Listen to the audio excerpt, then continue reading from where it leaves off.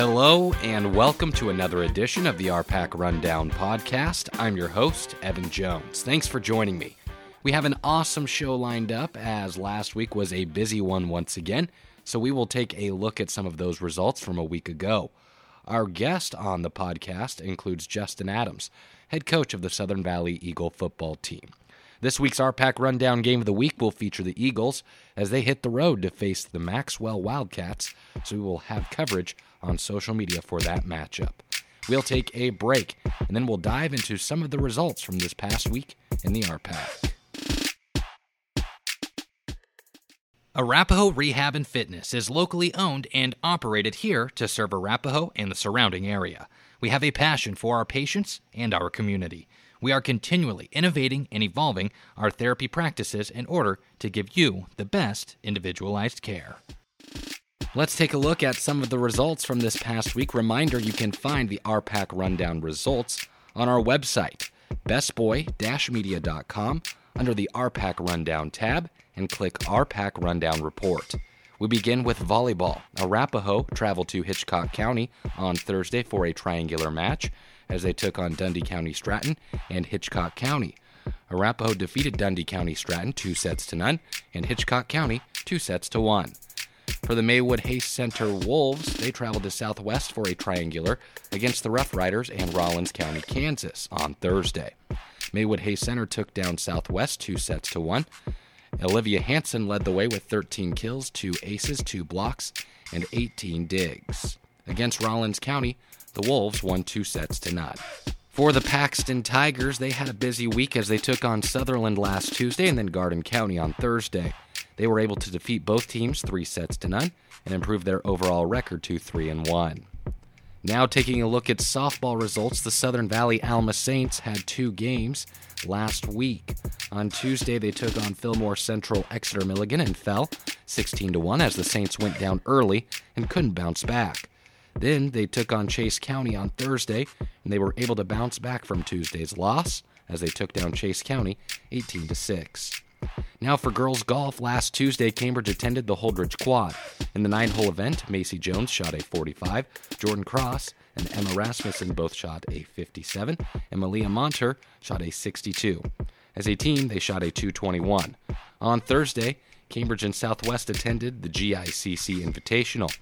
Cambridge placed 8th as a team, and Southwest finished 15th. For Dundee County Stratton, the Tigers attended the Kimball Invite last Tuesday. Kennedy Bailey brought home a medal as she placed 9th, shooting a 120. Dundee County Stratton then attended the Chapel Invite on Thursday. Maxine Hill shot a 130. We'll take a break, and then we'll look at cross-country and football results. You're listening to the RPAC Rundown Podcast. Webb's Oilfield Service would like to wish area athletes the best of luck this season. They are an oil field service company serving southwest Nebraska and northwest Kansas with oil lease and drilling rig services. Webb's Oilfield Service, located in Cambridge. Welcome back to the RPAC Rundown Podcast. Let's take a look at some of the cross-country results from a week ago. At a meet hosted by North Platte St. Pat's, Wallace's Trey Robertson had a great race as he was the meet champion with a time of 16 minutes and 47 seconds. At the Gibbon Invite, Bertrand Loomis, they had a nice day as Marcus Hernandez ran another great race as he finished the Hilly Gibbon course in second place, while teammate Wes Trumpke wasn't too far behind as he finished 7th. The team finished in second place with 48 points.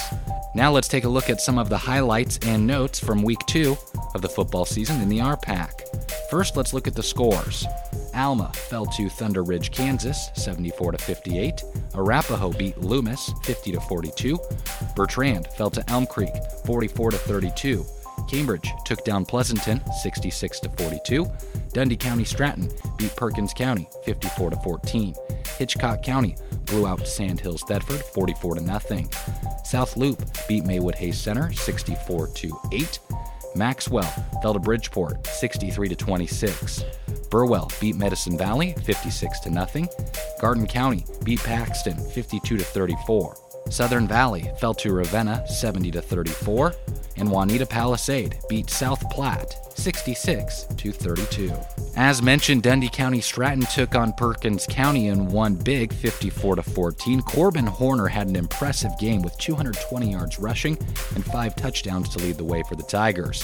Hitchcock County played on Saturday against Sand Hills Thedford, a game that was touted as one of the top games in 8-man football. Well, Hitchcock County took care of business in blowout fashion as they won 44-0. Following a nice win in Week 1 over Sutherland, the Maywood Hayes Center Wolves took on South Loop. The Wolves fell in the matchup by a final score of 64-8. Hayden Kramer had a nice game with 5 catches for 108 yards. Reminder, you can find the RPAC results for each team on our website at bestboy-media.com under the RPAC Rundown tab and click RPAC Rundown Report. We will take a break, and then we will come back and we'll discuss our games of the week, which featured a volleyball triangular hosted by Bertrand and a football matchup between Cambridge and Pleasanton. You're listening to the RPAC Rundown Podcast. C Plus in Bertrand has everything you need when making a pit stop. Fill up your vehicle with Sinclair fuel, and if you're running on empty, grab some Hunt Brothers pizza or a Friel. Store hours are 6 a.m. to 9 p.m. Sunday through Thursday, and 6 a.m. to 10 p.m. Friday and Saturday. Convenience plus, a whole lot more. Located in Bertrand. Last week, we had 2 RPAC Rundown games of the week. On Thursday, Bertrand's volleyball squad hosted Cambridge and Alma for a triangular. The first match of the night featured Cambridge and Bertrand.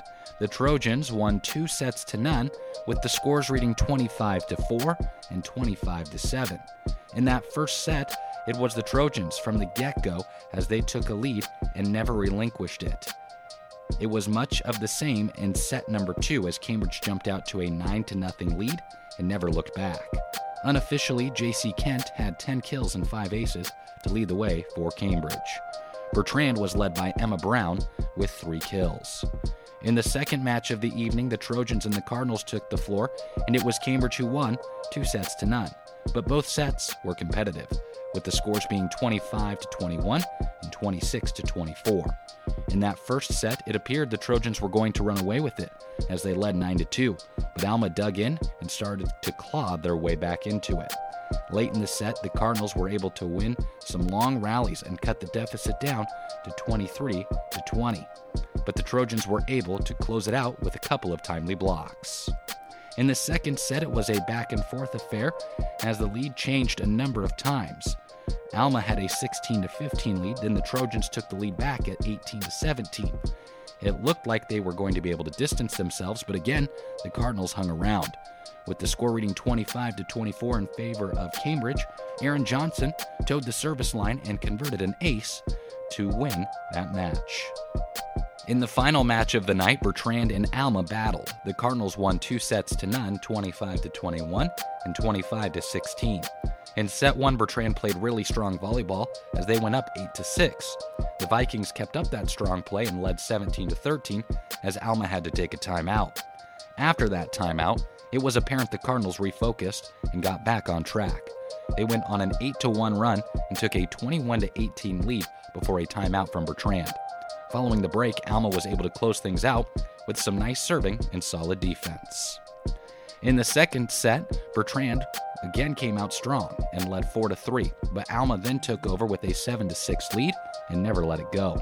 The Vikings would hang around for a few more rallies, but Alma created some space with an 18-12 lead and were able to take home the win. For the Cardinals, unofficially, Lyndon Biscup had 5 aces in the match.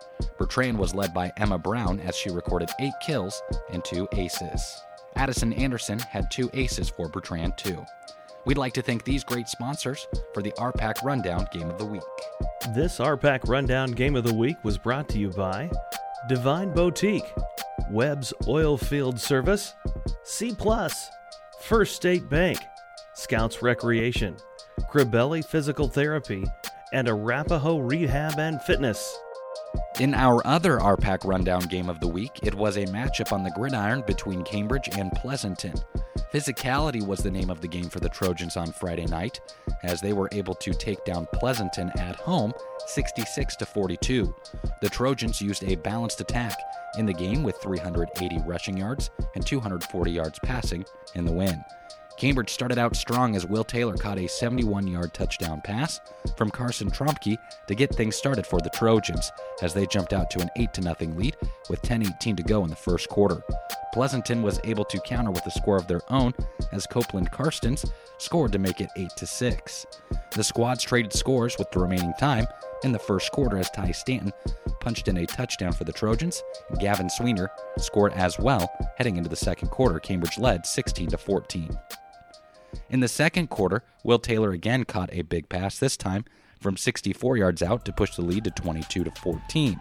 Cambridge was able to get a stop on the next possession and then score once again on a Ty Stanton run to make it 28-14.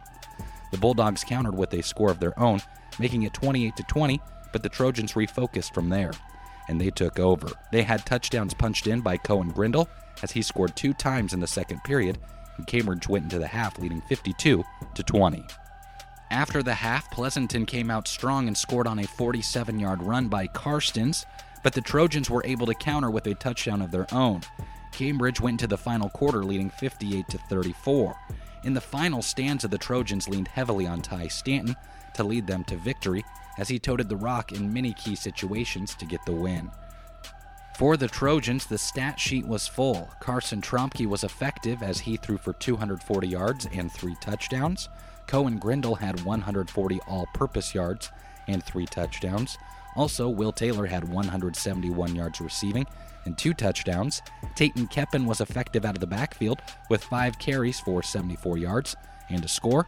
And Ty Stanton had 151 yards rushing and 3 touchdowns. We'd like to thank these great sponsors of the RPAC Rundown Game of the Week. This RPAC Rundown Game of the Week was brought to you by Webb's Oil Field Service, Scouts Recreation, Cribelli Physical Therapy, and Arapahoe Rehab and Fitness. We'll take a break, and when we come back, we'll chat with head football coach of the Southern Valley Eagles, Justin Adams. You're listening to the RPAC Rundown Podcast. Here at Scouts Recreation, we believe in the value of recreation. We believe in having fun. We believe that the best memories are made while doing the things you love with your favorite people.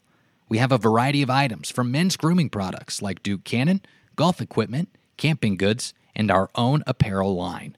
Check out our fall collection of t-shirts on the website at scoutsrecreation.com. Follow us on Facebook, Twitter, and Instagram. Now joining us on the RPAC Rundown Podcast is Southern Valley head football coach Justin Adams. We'll begin with this last week's loss to Ravenna 70-34. What were a few things that you were able to take away that were positive from that game, Coach?